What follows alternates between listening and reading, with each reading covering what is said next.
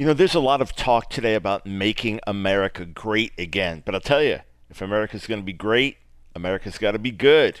And America can't be good without the gospel. It's time for The Line of Fire with your host, activist, author, international speaker, and theologian, Dr. Michael Brown, your voice of moral, cultural, and spiritual revolution. Michael Brown is the director of the Coalition of Conscience and president of Fire School of Ministry. Get into The Line of Fire now by calling 866-34-TRUTH. That's 866-34-TRUTH. Here again is Dr. Michael Brown. Well, prepare to be edified today, prepare to be built up, prepare to be strengthened, prepare to be stretched, prepare to be challenged. This is Michael Brown. Welcome to The Line of Fire, your voice of moral sanity and spiritual clarity in the midst of a society all too often in chaos and a church all too often in compromise. We'll be talking about making America godly. Can we say making America godly again? Be talking about today, but phone lines are open. You can weigh in on today's subject matter. Has America ever been godly? Can we say in the past we've been a godly nation? Can we say make America godly again? Is there even truth to that? Is it possible to see America turn to godliness? We'll be talking about that. You can weigh in 866-348-7884. That's 866-34-TRUTH. Or if there's another question unrelated to our topic that you'd like to raise today, we will be taking a wide range of calls. MAGA, Make America Great Again. That has been a major theme of the Donald Trump presidency. We're used to seeing people wearing the hats, Make America Great Again. And by the way, the hats in and of themselves are perfectly fine to me. I don't believe the message is racist or bigoted or nationalist in a negative sense of the word. I have no problem with that whatsoever. But for me, when I see MAGA, I began to tweet about this in 2017. I began to suggest that our message should be make America godly again. Others were saying the same thing again. In other words, we can only be great if we are good. We can only be great if we are good. We can only be good with God. Now, since I began to say that and others began to say it before me, there are now Make America Godly Again t-shirts. You can get the paraphernalia. Make America Godly Again. Or there are the Make America Godly Again hats. So if you want to wear a MAGA hat, you can wear a MAGA hat that says, Make America Godly Again. I'm looking at one that then has 2 Chronicles 7:14, the famous repentance message there. But let's step back and think about this. Number one, has America ever been godly? Well, it's sure been godlier than it is today. It has sure been more biblically based than it is today. It has surely been more moral than it is today. It has certainly been more innocent and family-friendly than it is today. There can be no question about that. If you go back to the colonies, and I documented this in my book, Saving a Sick America, 1647, the Old Deluder Act.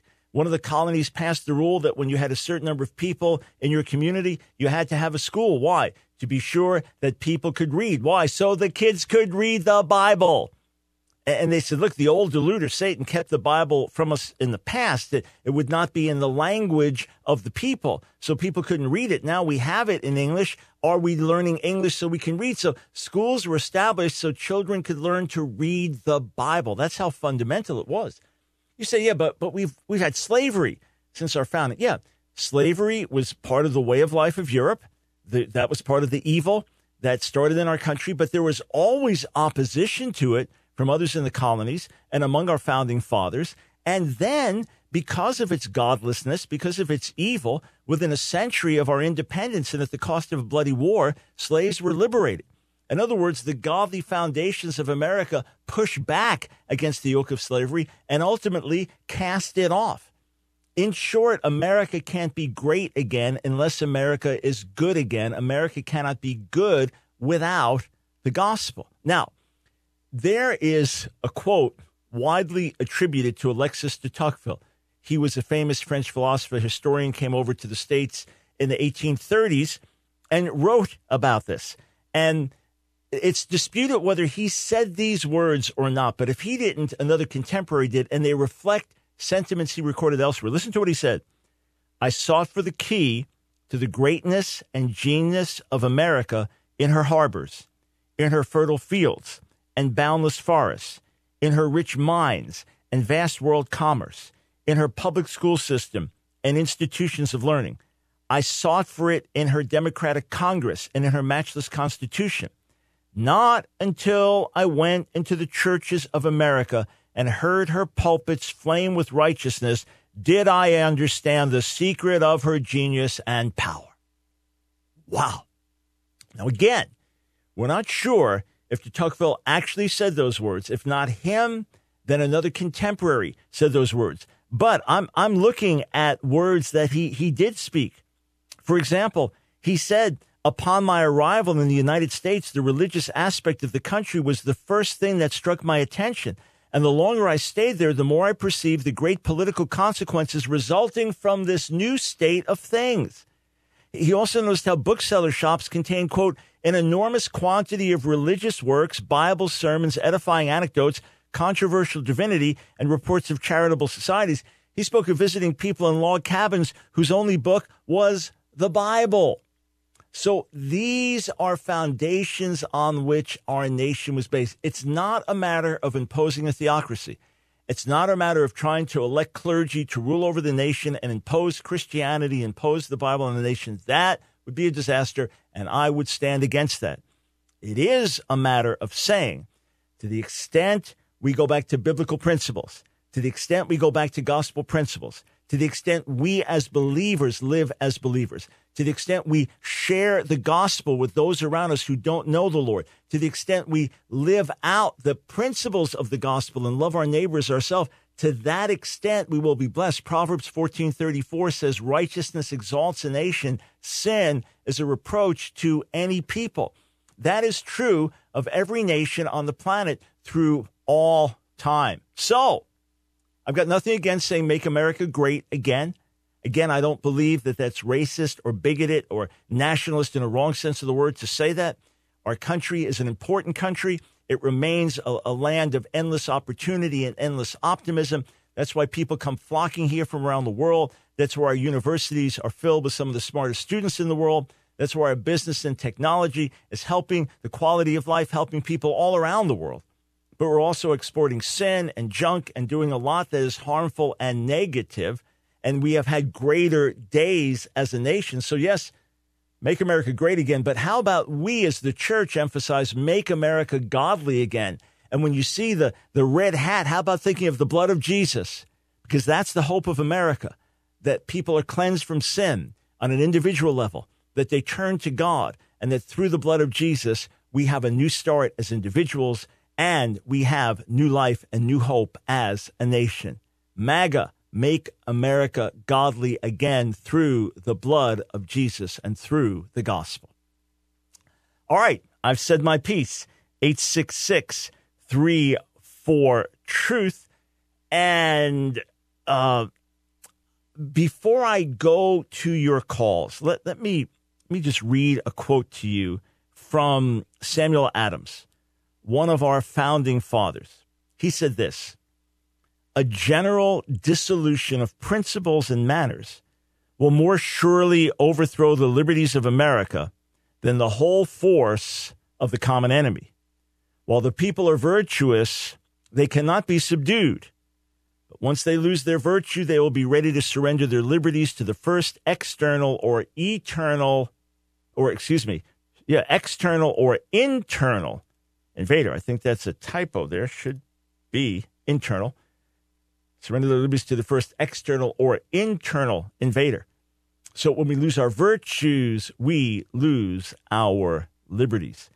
866-34-TRUTH. Let's start in Florida. Daryl, welcome to the Line of Fire. Afternoon, sir. Hello. Yes, sir. Can you hear me? Go ahead, please. Mr. Brown, their topic is making America godly again. Mm-hmm. But as as I read the Bible, I'm trying to follow Jesus Christ and everything. As I read the Bible, I read in certain passages, there was just certain nations that just really got worse before it get better. Mm-hmm.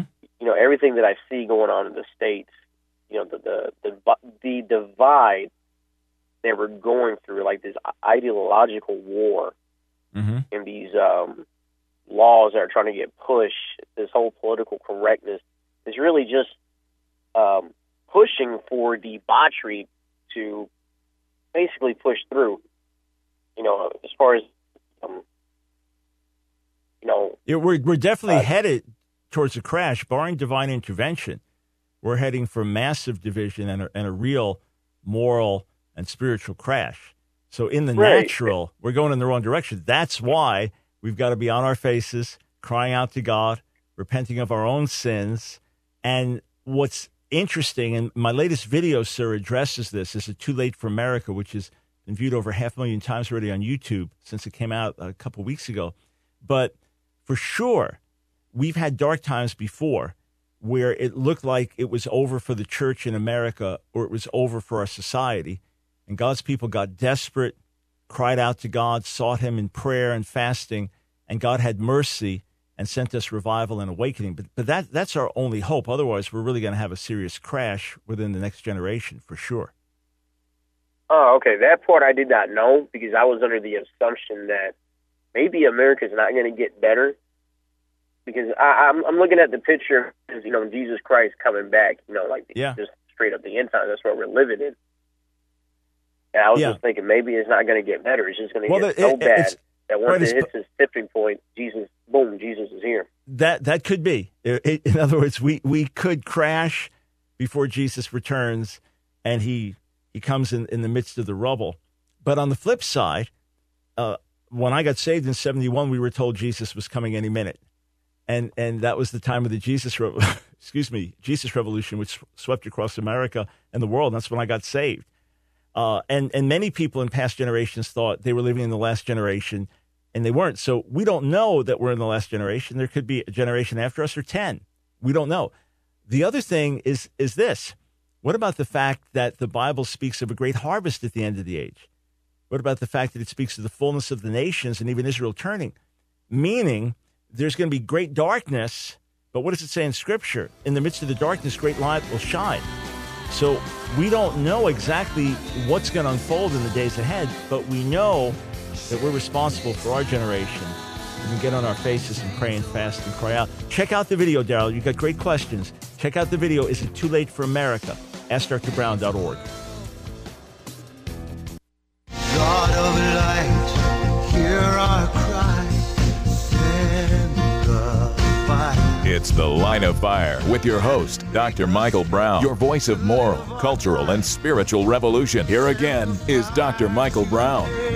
Thanks, friends, for joining us on the broadcast. 866-34-TRUTH. Do we have any hope of making America godly through the gospel?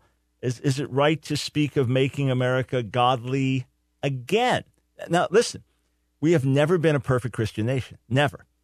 We have never been fully godly. No nation on the planet ever has been, including Israel at its best, was never fully godly. All right? We understand that we have been a mix right from the start, fully understood. And until Jesus comes, every nation will be. But have we been godlier as a nation overall than we are today? In many ways, the answer, absolutely yes. In that sense, can we make America godly again? Only through the gospel. I say yes. Maybe we could be godlier than we've ever been. Maybe we can take some of the progress over the generations and reverse some of the regress over other generations and see our best years ahead. But it's only going to be with divine intervention. Otherwise, we are, as we just said to the previous caller, heading for a crash. Let's go over to Charlotte, North Carolina. Brian, welcome to the Line of Fire. Hey, how you doing, Dr. Brown? Very well, sir. How about you? Doing great. I just wanted to call in and speak to you regarding this because I really do have a vision and trust in our country and where we can go and how we can correct our wrongs. Because I feel like that if we take a stance as Christians, we can make this country godly. Mm-hmm. But my only thing is that when we say once again, as an African American, I don't want to make this racial, so please don't. I don't want to make this. I know it's going to sound like that. My main thing is that we can get it there, but the again thing is when we were Christian, it was still so hard against, the African Americans here. Now, excluding that, I see America as taking a stance, and that's why in a lot of things that President Trump does, I do like, because he's putting that emphasis back on God in some sense. Yeah. Don't know him personally, don't know what his beliefs are. And it's a mix. It's quite a mix, obviously, what you get from the president, the good and the bad. But yeah, listen, Brian, a couple things. Number one, of course, I addressed slavery in my opening comments for these very reasons. But let's just remember that in some of the founding colonies, slavery was not the way of life. That parts of America from day one opposed slavery, and it's because of Christian roots that ultimately, within a century of our independence, we overthrew it and then continued to address evil, segregation, and other things over periods of years. So I'm not downplaying any of this. So that's why I keep saying we at no point have we been a Christian nation or fully godly, obviously. And then other groups could weigh in as well, but most conspicuously Native Americans and Black Americans, obviously. Oh, yes, and I'm mixed as well. Right. At the same time, though, sir, if you think back, just take in the 50s in America overall, right? So you still had segregation, wicked segregation in parts of America, but we were a more family-friendly nation as a whole. We were a more innocent nation as a whole.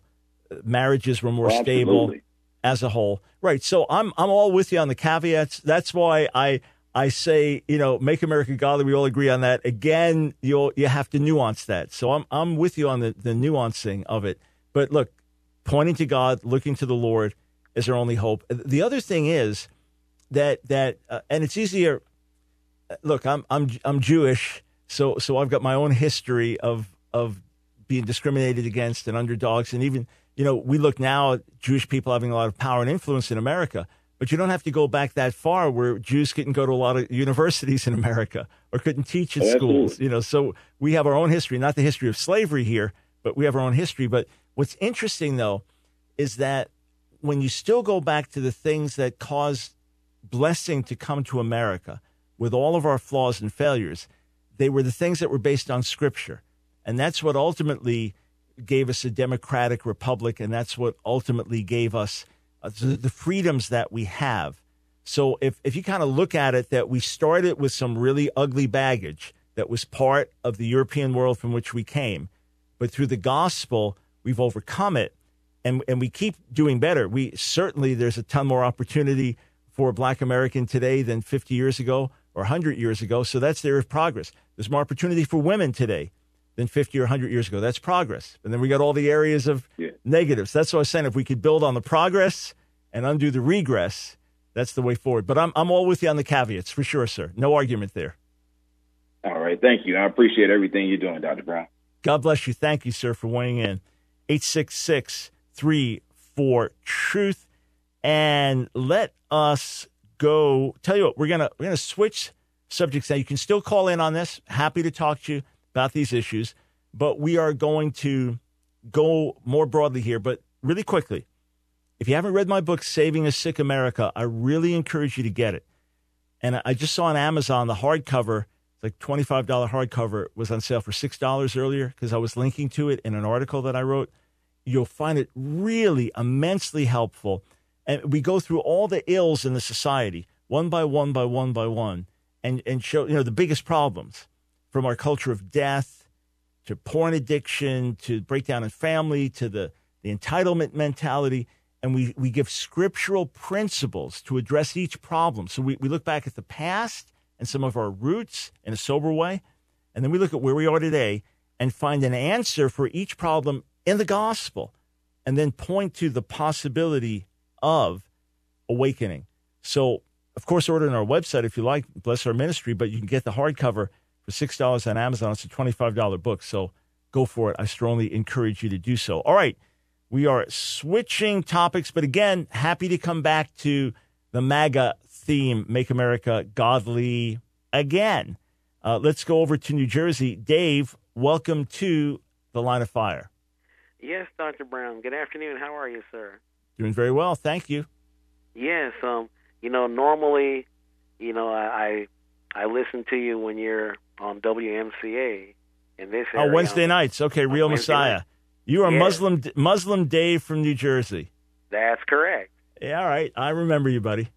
Yeah. So, Dr. Brown, I have a question for you, and I'm asking out of real concern and a desire to really find out what your thinking is on this line.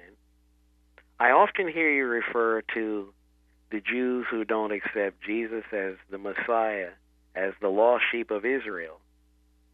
And my concern is that, can you see how, if I were Jewish, and even though I'm not Jewish, I have a concern, can you see how a practicing Jew who observes the Shabbos, davens every day, 3 times a day, and follows the rituals but is a decent, moral human being, it makes them a mensch, as they say in Yiddish. Mm-hmm. Can you understand how someone like that who is a devout Jew would take a reference like that as backhanded anti-Semitism? It would be like... Well, let me ask you a question, Dave, and I love the fact that you can articulate it the way you do, that you understand the culture and the customs and even use the right words and pronounce them correctly. But let me ask you this. Is there anything anti-Semitic when that person calls me a meshumad, an apostate, and when they use a derogatory name for Jesus, himself Jewish, they'll use a mock name for him and then maybe spit on the ground after they say it? Is there anything anti-Semitic about that? I think it's crude and it's it's vulgar, and most mainline Orthodox Jews don't act that way. But they would still look at me as an apostate,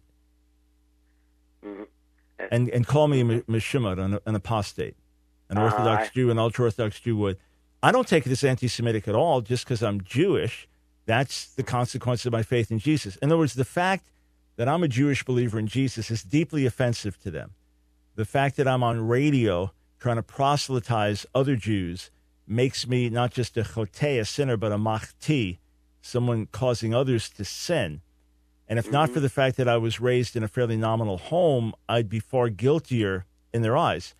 So the fact that I say to all human beings that there is no salvation outside of Jesus Yeshua, that's considered deeply offensive to a Muslim, deeply offensive to a Hindu, deeply offensive to an atheist, deeply offensive to a Jew, secular or religious. There's nothing anti-Semitic about speaking of the lost sheep of the house of Israel. I could understand it's insulting that they would find that as an insult. And I use that broadly, just lost sheep of the house of Israel, because that's how Jesus referred to our people scattered around the world as the lost sheep of the house of Israel. But the whole world is lost outside of the gospel. I would say that you're a part of the lost Muslim world, as sincere and devout and decent a person as you would be. So I could understand it's offensive to say that, just as it's offensive to say there's no forgiveness outside of the cross. That would mean that the forgiveness you're asking for is not valid. That could be an insult to your religion.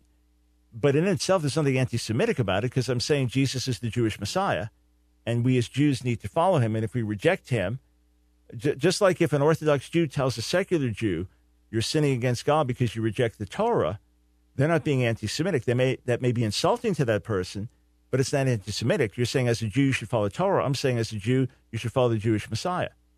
So it could sound insulting. Understand that. But anti-Semitic, no, I don't see that at all. Mm-hmm. Just give you my honest response. Mm-hmm. But see, what I was thinking is, if you take, for example, a group of blacks from South Africa who, they have the Zulu language. I'll tell you what, Dave. Hey, listen, we're out of time. We got a break, and I got a bunch of callers to get to. But we can continue the conversation, God willing, another time. I think we've got a sports conflict with Real Messiah this Wednesday. But we'll connect again. We'll keep talking. All right, buddy? God bless, man. Thank you. Oh, God of burning, cleansing flame, send the fire. It's The Line of Fire with your host, Dr. Michael Brown. Get into the Line of Fire now by calling 866-34-TRUTH. Here again is Dr. Michael Brown. I've got a question for you. There are some people who prophesy about America on a national level, or who use Scripture to point to America's downfall, crash on a national level. Well, maybe they're right. Maybe they're right. But why is it then wrong to point to America's potential revival on a national level? Though some people say America's doomed. And then you say, no, America can be changed through the gospel. You say, well, the gospel is just for individuals. Well, then how can you say America corporately is doomed, but that America corporately can experience change? Joan asked this question on Facebook, makes the statement, murdering full-term babies is child sacrifice and still the pulpit is silent. What can we do? What would Jesus do? He would turn over the money tables, not contribute to it? What are Christians to continue to support the churches who refuse to call sin what it is and give our authority to the state? Example, the new abortion law in New York. Joan, be sure to join us tomorrow. I'm going to be speaking with Pastor Shane Idleman from California about the subject of silent pulpits. 866-34-TRUTH. Let's go over to Monique in Greensboro. Welcome to the Line of Fire. Thank you so much for taking my call. I'm going to try to talk fast and hopefully still people will understand because it's a two-pronged thing. So the America Great Again, I think, and which is why I so appreciate you as a brother in Christ so much, the core is going to have to be sincerity and not just this moral, that's wrong, they're wrong, because a lot of people say that, Christians, and they get mad about it, but the heart of it is not to that their eyes would be open. It's just they're aggravating them because they're doing all this sin. So hopefully that makes sense. We're going to have to be sincere in our seeking. If we get sincere in our seeking, then I think there'll be an obvious result, just like the slavery and Jim Crow and all the de facto stuff that went on right under the people's nose as they're walking to church, and they didn't really see the evil of it. They didn't really see the evil of it. And so we're going to have to be sincere to see it. So that goes for that. This is totally the other thing, which also sincerity. You mentioned yesterday about healing and why didn't some people get healed? Real quick, I'm on dialysis. I have been for 8.5 years. I've seen much healing. I've witnessed the power of God very clearly, and yet I stood there about to get a transfusion the next day and did not get healed, and still I'm walking that. So I just wanted to say, I don't know why it happens. I'm glad you had enough courage and, again, sincerity to say, well, what about the people that weren't healed? Because I think a lot of people are afraid of that question and they just skip it. And then that can lead to a lot of disillusionment to the believer that was walking with God. Well, why didn't I get healed? Well, then that must mean this, and this. So I think sincerity is at the core of any real change, and we have to be honest with ourselves about what we believe and do we really care that much? Well, it's bad that they're suffering, but, it doesn't bother me, and they are kind of weird anyway, and that kind of stuff. We've got to be sincere. How deep, and Monique, appreciate your stand, your heart. You did well. You got it out quickly, but we were able to follow you. And may God answer your prayers as you continue to cry out to him. But yes, God. A lot of times I believe that as Americans, one of the negatives in our society is superficiality, that we are so busy and we are so scattered and we are so digitally addicted and we are our attention span is so short that with that, our convictions are skin deep. And in order to see change, you're absolutely right. There must be a deeper sincerity. That's costly. It's costly. It's costly when you let things in your heart that burden you, that keep you up at night, that wake you up in the morning because you're burdened, because you're concerned. See, a lot of times, my life's good. Everything's good. Everything's okay. My family's okay. Business is okay. Church is okay. And I'm glad things are okay. I'm glad that they're good. That's positive. Thank God. But a lot of times just, we're all right. And that's wrong. That's wrong. I don't like that. And it's skin deep. We need the burden of the Lord, and that drives us to our knees, and it drives us to repentance in our own lives, and it drives us to do the difficult things and to reach out and to overcome the obstacles and to make a difference by God's grace in this world. You're absolutely right. 866-34-TRUTH. Phone lines are open for anything you want to talk to me about. Any subject under the sun. If you normally call with a question on a Friday, phone lines are open. God willing, Thursday evening, I'm leaving for Israel. Can't wait to be on the tour. Those that are going to be on the tour, it's going to be an awesome, awesome time together in the Lord. We've got a special broadcast already prepared for you on Friday where I'm answering some fabulous questions that were posted on Facebook. So be sure not to miss the Friday broadcast. But I won't be taking your calls live Friday. So if you want to call in today, phone lines are open, 866-348-7884. Let's go over to... All right. Hey, Eric in Canada. I know you tried to get through yesterday with your question. I answered it on the air. I saw you had a question. I answered it in terms of the apostles and do we have the same authority as apostles today? You're trying to get through again today and maybe can't hold. But if you do listen to yesterday's show, I did answer it. And if we just lost you, you get back through, that's good. All right, let's go to Alex in Virginia. Welcome to the Line of Fire. Hey, Dr. Brown, can you hear me? I can hear you. All right, well, I'm going to ask my question because I'm at work, and then I'm going to get back to work, and I'll listen to your answer later. All right, sounds good. Sounds good. Go for it.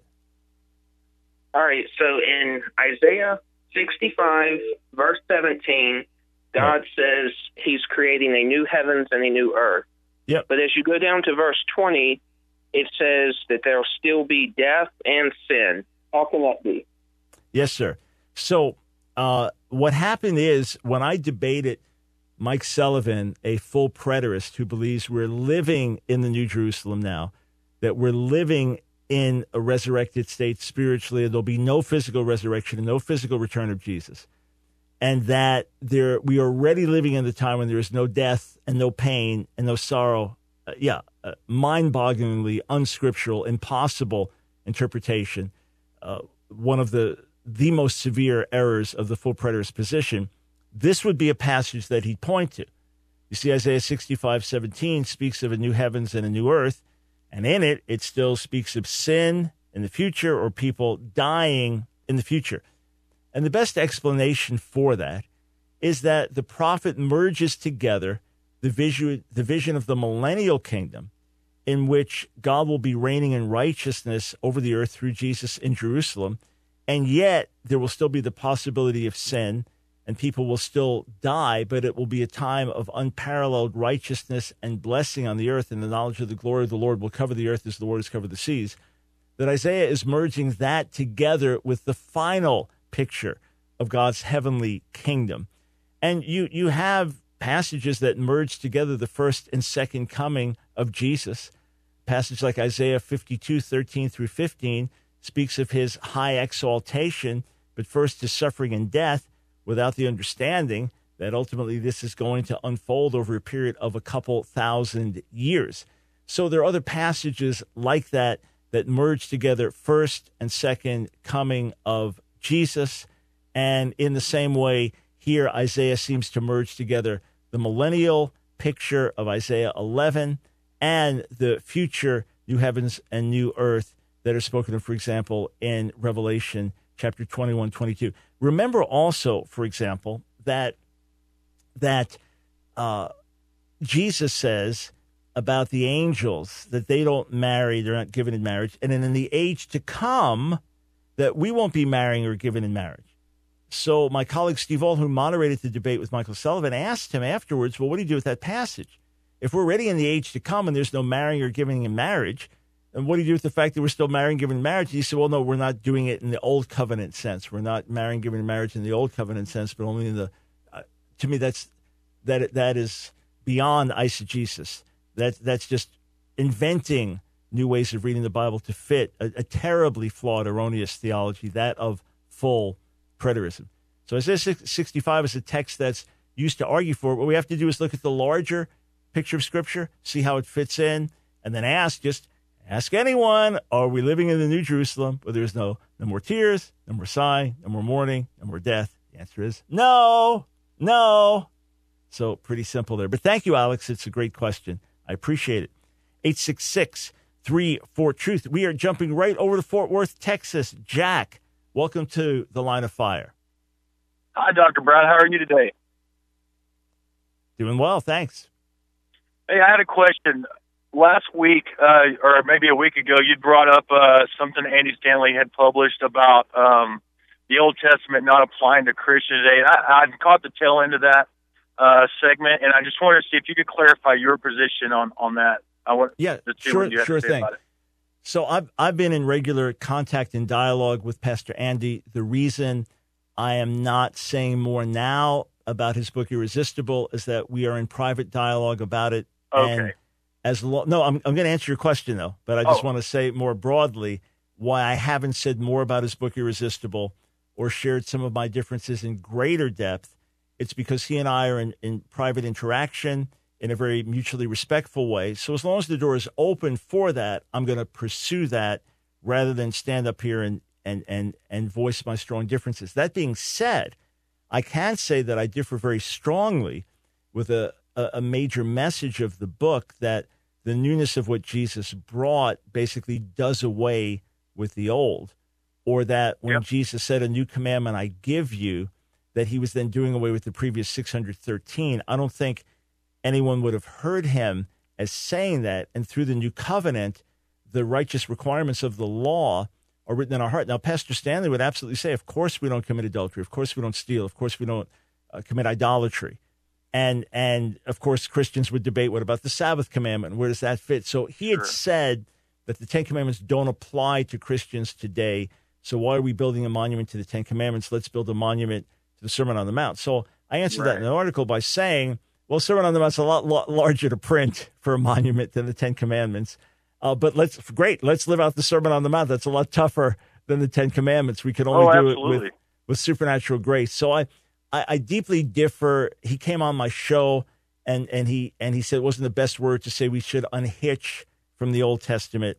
So we know that through the cross, something brand new happens that's never happened before. But in my view, and stay, we'll finish on the other side of the break, it brings to realization and fullness that which the Old Testament told us to anticipate. So it keeps going on with that vision and building and expanding instead of brings it to such a climax that it's as if the old is done. That's why I still see a clear future for Israel. That's why I see Israel today as part of fulfillment of prophecy, because God's continuing to bring to pass what he promised. But I say that with all respect for Pastor Andy. I believe he loves the Lord and wants to reach the lost. It's The Line of Fire with your host, activist, author, international speaker, and theologian, Dr. Michael Brown. Your voice of moral, cultural, and spiritual revolution. Get into The Line of Fire now by calling 866-34-TRUTH. Here again is Dr. Michael Brown. Thanks, friends, for joining us on The Line of Fire. We've opened the phone lines again for your questions on all subjects.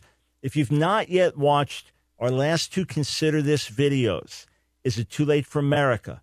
And Why Don't More Pastors Speak Out? I really encourage you to check them out. You'll be riveted from the first minute to the last. You'll find them helpful, edifying, encouraging, and challenging. And then let me be your voice. Share them with others.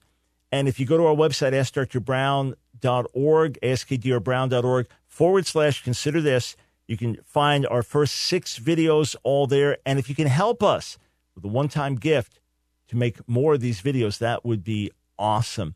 So, Jack in Fort Worth, again, without saying more, I do understand why some people are very upset and consider what Pastor Stanley is teaching heretical.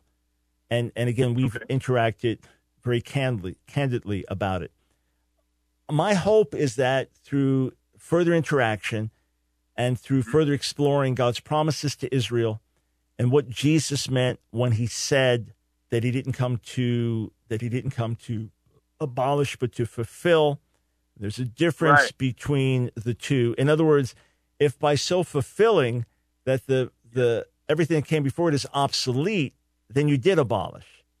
Right. And you know what I would say, Dr. Brown, and I haven't read Dr. Stanley's book, so I'm not going to speak to that. I have heard some of his teachings, and I'm fairly familiar with some, more of a contextual, not so much of a content base or where he's coming from. And what I would say is that, Jesus also talked about you can't put new wine into old wineskins, and you can't sew a new piece of garment onto an old piece of torn cloth. Yep. And so what I believe Jesus is talking about there is like, hey, I've come to fulfill the law that you could never fulfill, Dr. Brown, or I could never fulfill, or any listeners for that matter. Now, hey, I guess the words that stuck out to me the most when you posed the question a few weeks ago was simply this, like, do the Ten Commandments apply to Christians? Now, I define a Christian, or really more as a disciple of Jesus. Okay, you can define Christian kind of however you want. It's kind of a word that kind of simply means like little Christ, or whatever. Right. But as for define the a application disciple, question, if you call someone a disciple, that is a very narrow description of what you are. Right. I am a follower of Jesus Christ, and so to be a follower of Christ, you are now brought into the fold, covered by the blood. Your sins are washed away, being filled with the Holy Spirit. Your everything inside you is different. Everything's new, and He's come to make all things new. We know that. I believe as Christians, right? I'll call that Christian. That's how I'm going to define a Christian. Hey, Jack, tell you what. Just I know you got a lot on your heart to share here, but just let me bottom line a few things. That a major point in Andy Stanley's book is that you can't pour new wine into old wineskins. So there have to be new wineskins, and those are the wineskins of the cross and the wineskins of the gospel, and that changes things dramatically. Of course, it changes things dramatically. But remember, you can put old wine in new wineskins, and if the new wineskins are so new that they're no longer wineskins, then they're not functioning properly. So a lot of it is how things are being worded. Again, I take strong, deep exception to what's taught in Much of Irresistible. Some of the statements Pastor Stanley knows I categorically differ with and reject. But he's a brother in the Lord with a heart for the Lord, and I believe a love for the Word, and I'm hoping through interaction that I can get him to modify his position. He understands that.